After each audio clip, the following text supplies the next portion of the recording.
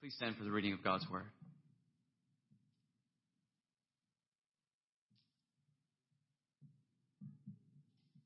Philippians chapter 3, verses 1 through 11.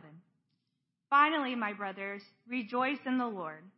To write the same things to you is no trouble to me and is safe for you. Look out for the dogs.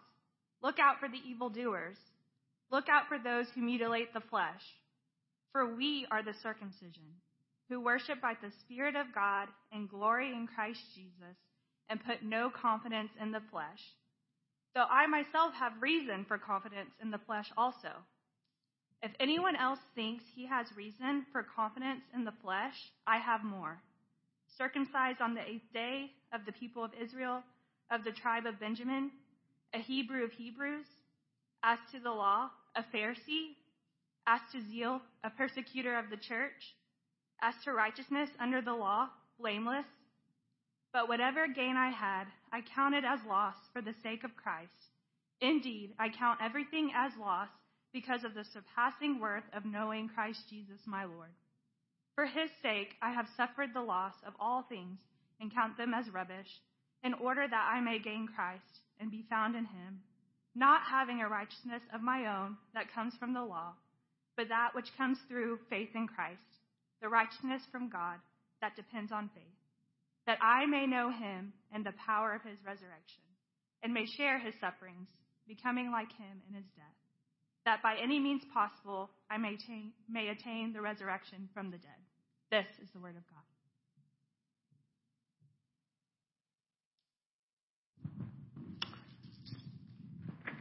Good afternoon, family. We just said, thanks be to God, and that is true. Thanks be to God for this truth in this passage. Paul here in Philippians chapter 3, this passage is at the center of what Paul says it means to be a Christian. To be a Christian does not mean, it's not about what family you were born into. To be a Christian is not about what culture you're from, what music you listen to, what food you eat. To be a Christian is not about what school you go to or how much education you have. To be a Christian is not about how spiritual you are or what rules you follow. That's not at the essence what it means to be a Christian. What it means to be a Christian is to know Jesus. To know Jesus. To know Christ. That's what it means to be a Christian. And this is at the center of Paul's theology. He says, what means more to me than anything else in the entire world is knowing Christ.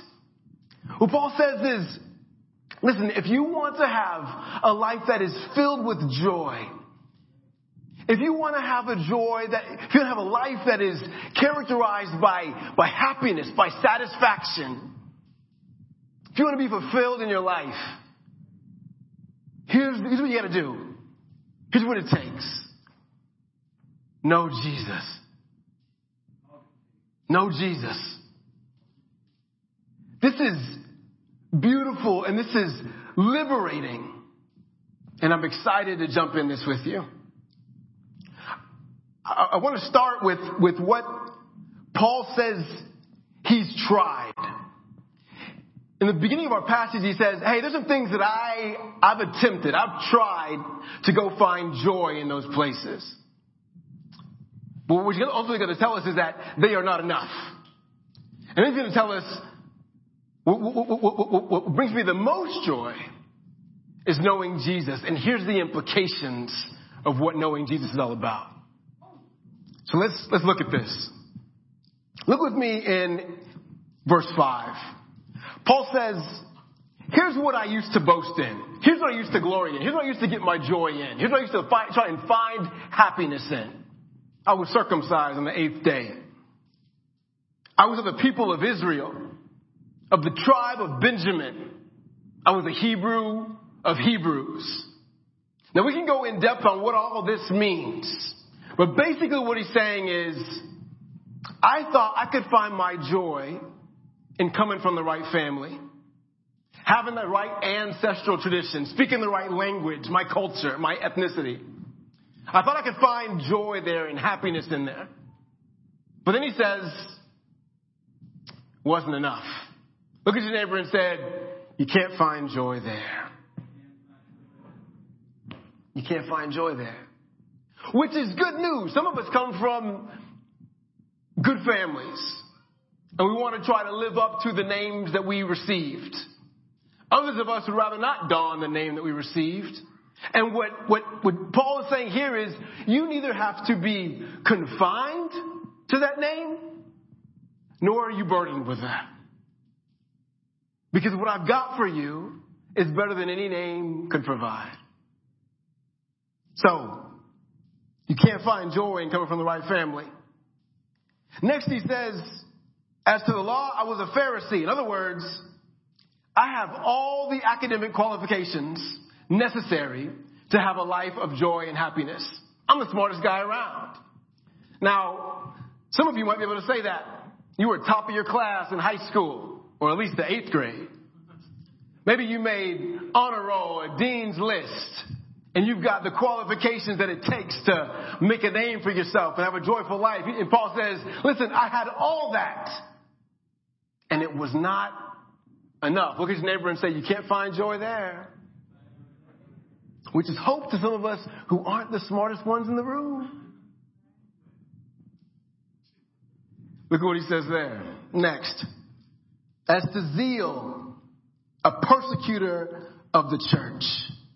A persecutor of the church. In other words, I was the most intense, committed person to my crew. I had their back. I was in it for the long haul. Ride or die. I'm in it. Which some of you might say, I'm not quite that intense of a person. Or some of you want to find all that you have in being the most intense person. I am sincere in what I believe. I know what I believe, and I can stand on it. Paul says, you can't find joy there. Look what he says next. As to righteousness under the law, blameless. I kept all the rules. Now, we got to remember what this means. When Paul says, I kept all the rules, he's saying, I kept all of the Old Testament law.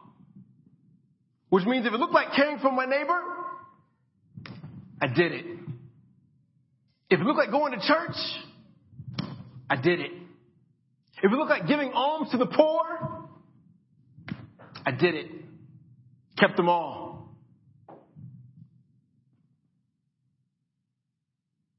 But there's not joy there. Some of you spend all your lives trying to follow a set of rules. I know I do. Y'all know I do. My dad used to tell me that he would say, how long did it take to get from Oklahoma City to Dallas? Most people, 3 hours. Chauncey? Good 3:45. Because I wouldn't go above the speed limit. Every drawer in my house has to be shut a certain way. Bed made a certain way. Grades a certain way. And Paul's saying, there's not joy there. All that's going to lead to is anxiety, not joy. He says, here's the things that will not bring you joy. Teachers, you can have your classroom set up perfectly. Not going to bring you joy. Engineers, you can get down to 0.01% error. Please do, but it's not going to bring you joy. Musicians, you can have the tune just right, the melody perfect, the harmony, Boys to Men.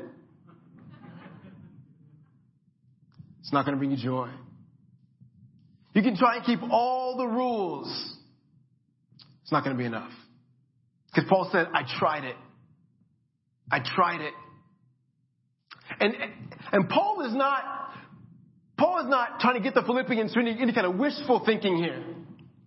Paul is saying, listen, it's not just that it's not going to be enough. He said, I am passionate about this because I want you to live a joyful life. I care about your good. I want you to be happy. Really happy. Not the kind of happiness that kind of ebbs and flows with situations. I want you to be satisfied, fulfilled in your life. Look at how passionate he is. Look at verse 2. He says, look out for the dogs. Look out for the evildoers. Look out for those who mutilate the flesh. Now, what he's talking about is his own people. The Jewish people would have thought of people who are not Jews as dogs because they didn't eat the same food they did. They ate unclean food and clean food just like dogs do. And so Jews called Gentiles dogs. People who were outside of the Jewish faith, they called them dogs. And Paul's saying, people who are focused on external acts of righteousness, of just keeping all the rules, those are the dogs. They don't really know what's clean and unclean.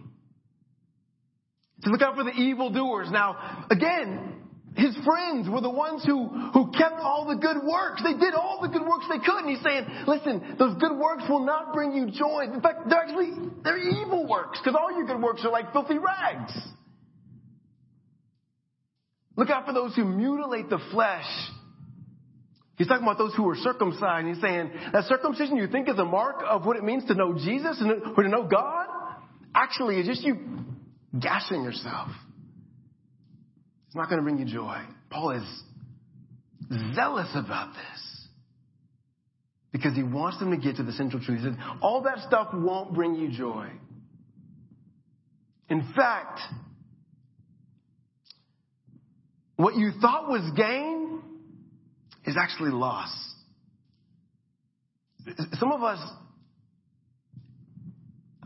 live lives as if there's some point system we got to keep.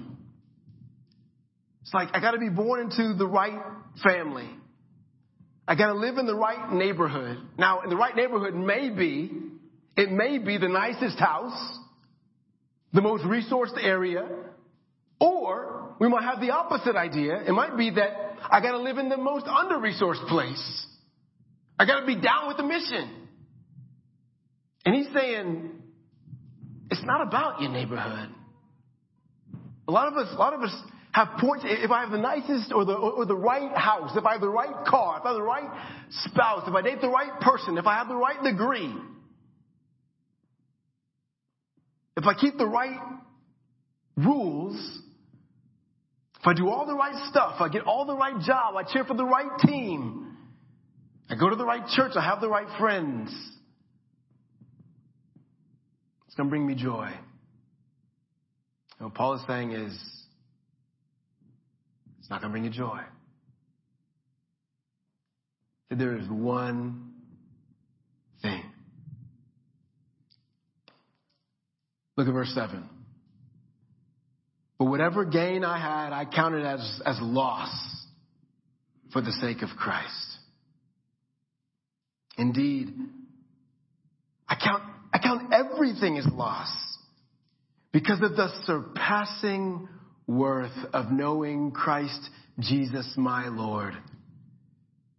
For his sake, I have suffered the loss of all things and count them as rubbish in order that I may gain Christ and be found in him. Paul's saying, if you want to know what it means to have a joyful life, to have a life of satisfaction, here's what it's about. It's about knowing Jesus. Knowing Jesus. Knowing Jesus brings about real happiness. Knowing Jesus brings us the most joy. All the stuff that Paul was gaining and thought was gaining points in his life actually wasn't gaining him any points. He's saying actually it was scoring baskets for the wrong team. It was giving me negative points. It was not only neutral, it was loss. I don't know if you ever played basketball. I don't know if you ever scored a point for another team. It's not the best feeling in the world. And Paul's saying, I spent half my life doing that. Losing proving points, thinking I was getting on top of the world.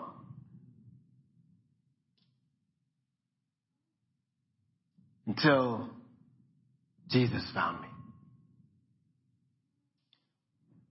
So how do you get that life? How do you get that life? That life of joy, that life of peace, that life of happiness. How do you get that life? What do you have to do to get that life? What Paul's saying is, you don't have to do anything. You don't have to do anything. Listen, this is the best news in the world, friends. You don't have to do anything. Look at verse 9. Verse 9 says, let me start in verse 8. For his sake I have suffered the loss of all things and count them as rubbish in order that I may gain Christ and be found in him. Listen, not having a righteousness of my own that comes from the law, but that which comes through faith in Christ, the righteousness from God that depends on faith. What is he talking about? He says righteousness of my own. He's talking about all the stuff he used to do. I tried to find righteousness. I had to be right with God on my own by having the best education, coming from the best family, speaking the right language, having the best ethnicity, whatever it was. And it was not enough. That's trying the righteousness of my own from the law. But he said that's nothing in comparison to the righteousness that comes by faith. The righteousness that comes from God by faith. What is he saying here? What he's saying is that I can't do anything to get the best life. I can't do anything to get a joyful life. I can't do anything to get right standing. I can't do anything to get points on the wall. I can't do anything for that. Jesus did. Jesus did. Jesus, God in the flesh, had nothing to prove to nobody. He had equality with God and counted it as nothing. Emptied himself, taking the very form of a servant, washing folks' feet. And he died a criminal's death, like a felon on death row. He died that because he deserved it? No. Because we did. None of us deserve to be united with you. None of us deserve to have a relationship with God. None of us deserve to have our sins forgiven. None of us deserve that. Jesus did. And yet, he was cut off. See, circumcision is not something many of us like to talk about. Circumcision is a cutting away. And in the Old Testament, it was a sign of a covenant. A covenant is a relationship that's based on promises. And what folks used to do, if they had a contract to sign, they want to make a promise with somebody, make an agreement with somebody, instead of signing their name like we do on a contract, what they would do is they'd perform some kind of a special rite. And often it had to do with sacrificing an animal, or in this case, with cutting off a very sensitive part of yourself. And what they were saying is if I break the rules of this agreement, if I break this covenant, if I break this contract, let whatever I just did to that animal happen to me. So God's people had a covenant, and the sign of that covenant was circumcision. What they were saying is, if I don't follow God, if I don't follow if I don't trust you with all of my heart, love you with all of my heart, love my neighbor as myself, if I don't perpetrate and bring about your glory in the world, then let circumcision happen to me. Let me be cut off from you forever, God. And none of us deserve. If you look at your own life, none of us have loved God with all of our heart, soul, mind, and strength. None of us have loved our neighbor as ourselves all the time. We all deserve to be cut off. But on the cross, the Bible says that the Father turned his face away from Jesus. Jesus, the incarnate Son of God, second person of the Trinity, united with God the Father, was cut off because he deserved it? No. Because we deserved it. We all deserve the circumcision from God. That's what Paul can say here. We are the circumcision. Why? Because in Christ, Christ was cut off so we could be united.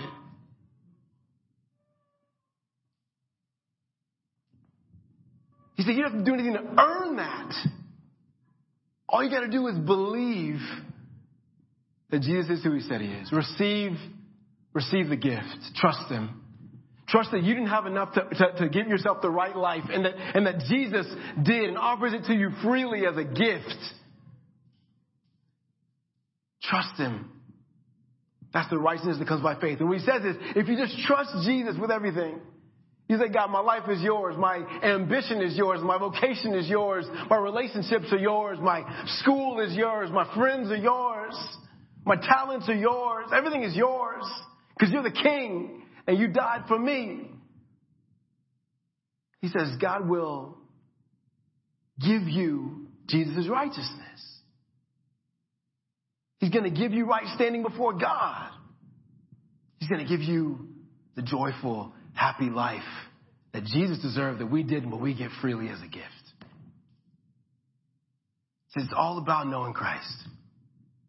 It's all about knowing Jesus. So what does that mean for us? What does knowing Jesus mean for us? Well, look in verse 10. Paul says that I may know him and the power of his resurrection and may share in his sufferings, becoming like him in his death. What does knowing Jesus mean for us? Knowing Jesus means believing who Jesus is and obeying what Jesus says. This means that sometimes that's going to come with suffering. Jesus may tell us to live in some hard places, but if I know him, he's going to be there when I get there. Jesus may tell me to do some hard things, but Jesus did the hardest thing of all, and he promised to never leave us or forsake us. It may mean loving people like Jesus loves people, means maybe giving up something that I value that I think is going to make me happy for the good of somebody else. But that's totally worth it because Jesus gave up everything for me. And I got riches unheard of, inheritance in the heavens that are waiting for me. So if I lose everything now and pour my life out for other people because I know Jesus and his love compels me to do it, he says, I promise you, I'm going to give you more. I'm going to give it to you. I'm going to give it back to you and more. So if you lose brother and sister and mother and father and houses and land, guess what? You're going to get back even more brothers and sisters and mothers and land and houses. You cannot outgive God. And I know it. Some of you guys have paid my bills. Knowing Jesus, he says, is surpassing worth. We didn't even talk about, we mentioned it, but he said at the very end, now by any means possible, I may attain the resurrection from the dead. Paul's saying, listen, you know Jesus, you're going to rise again. Even if they kill you, it's not the end for you. Friends, this is the center of Paul's message. Everything else is based off of this knowing Jesus, which is worth everything. So what? So I know Jesus. Maybe you've known Jesus for a long time. Maybe today is the day where you're like, man, I've heard about Jesus and I've tried to live life my own way and I'm tired of being tired and I want to know Jesus. The one who conquered the grave, the one in whom death has no place. Today could be the day. Just open your heart to him. Lord, I want you. I believe you. Trust you. And that may come with a cost. See, knowing Jesus may mean saying no to some things. Knowing Jesus may mean saying yes to some things. I've had this guy on my mind recently. His name is Franz Jägerstätter. Yeah, say it 3 times fast. He's an Austrian farmer. In the 1930s, he was devoutly Catholic. And in 1943, he developed a conviction that what was happening with the Nazis in his country was not something he could support. And so he decided in his heart, I'm not going to support that. I can't support it. In fact, he had a dream. And in the dream, he saw a train, massive train, rolling down the tracks. Everybody was getting on this train. Even children were getting on this train. And then he heard a voice saying, the destination is hell. And he opened his eyes and began to ponder what this meant. He began to realize that in his dream, this train was the Nazi regime taking families and even children to destruction. Priests and bishops and soldiers and farmers like him. And he said, but Jesus is enough. And he said, no. He said, no. He was the only one in his village to not sign the commitment to the Nazis. He was arrested, taken to prison, beaten, separated from his wife and his 4 children. And he stayed there until his death. They cut off his head.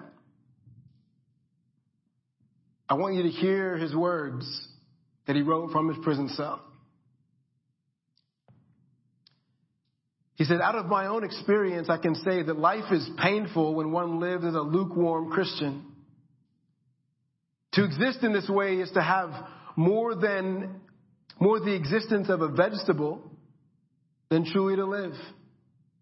If a person were to possess all of this world's wisdom and be able to claim half of the earth as his own, he could and would still be less fortunate than a poor person who can claim nothing in this world as his own other than a deep Catholic faith.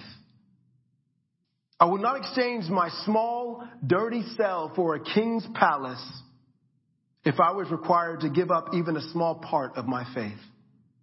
All that is earthly, no matter how much nor how beautiful, comes to an end. But God's word is eternal. This is a man who knew Christ. And because he knew Christ, he could say no to some things that were evil, that were wicked. Even when everyone else in his village said yes, he said no. Even when his parish bishop said yes, he said no. Because he read the Sermon on the Mount. And he said, turn the other cheek does not mean slaughtering Jews. God's word compelled him. God's love committed him to the work because he knew Jesus. I don't know if saying no is going to look to you like saying no to a regime and getting arrested and having your head cut off. But it might mean saying no to gossip in the workroom. It might mean saying no to racism. It might mean saying no to hate. Ask the Lord, well, what does it look like to know Jesus? And what does that mean I have to say no to? It might mean saying yes to some things. I would ask you, what is Jesus asking you to say yes to? I don't have a historic story about that because I see them all around the room. Saying yes might mean moving overseas to reach an unreached people group. Saying yes might mean taking a lower paying job to teach kids in an under-resourced neighborhood. Saying yes might mean standing up for a kid at school who's getting bullied. Saying yes to Jesus might mean dropping something really important to join a community group, seeing people who are going to hold the ropes for you. Saying yes to Jesus might mean getting up 15 minutes earlier to read the Bible, to know this Jesus, so you can get the next thing to do. I don't know what it looks like for you. Trying to figure out what it looks like for me. To be a husband who says yes to Jesus. To be a father who says yes to Jesus. To be a pastor who says yes to Jesus. To be a volunteer who says yes to Jesus. What does it look like? Because here's the beauty. When Paul says in the very first verse, he says, finally, brothers, rejoice in the Lord. Whatever Jesus asks you to say no to is going to bring you more joy if you say no than if you say yes. Whatever Jesus asks you to say yes to is going to bring you more joy to say yes than it is to say no. So whatever God's asking you to do it. That's where joy comes from. That's where contentment and satisfaction and fulfillment comes from. Is from knowing Christ, which is better than anything else. Why don't you bow your heads with me and pray?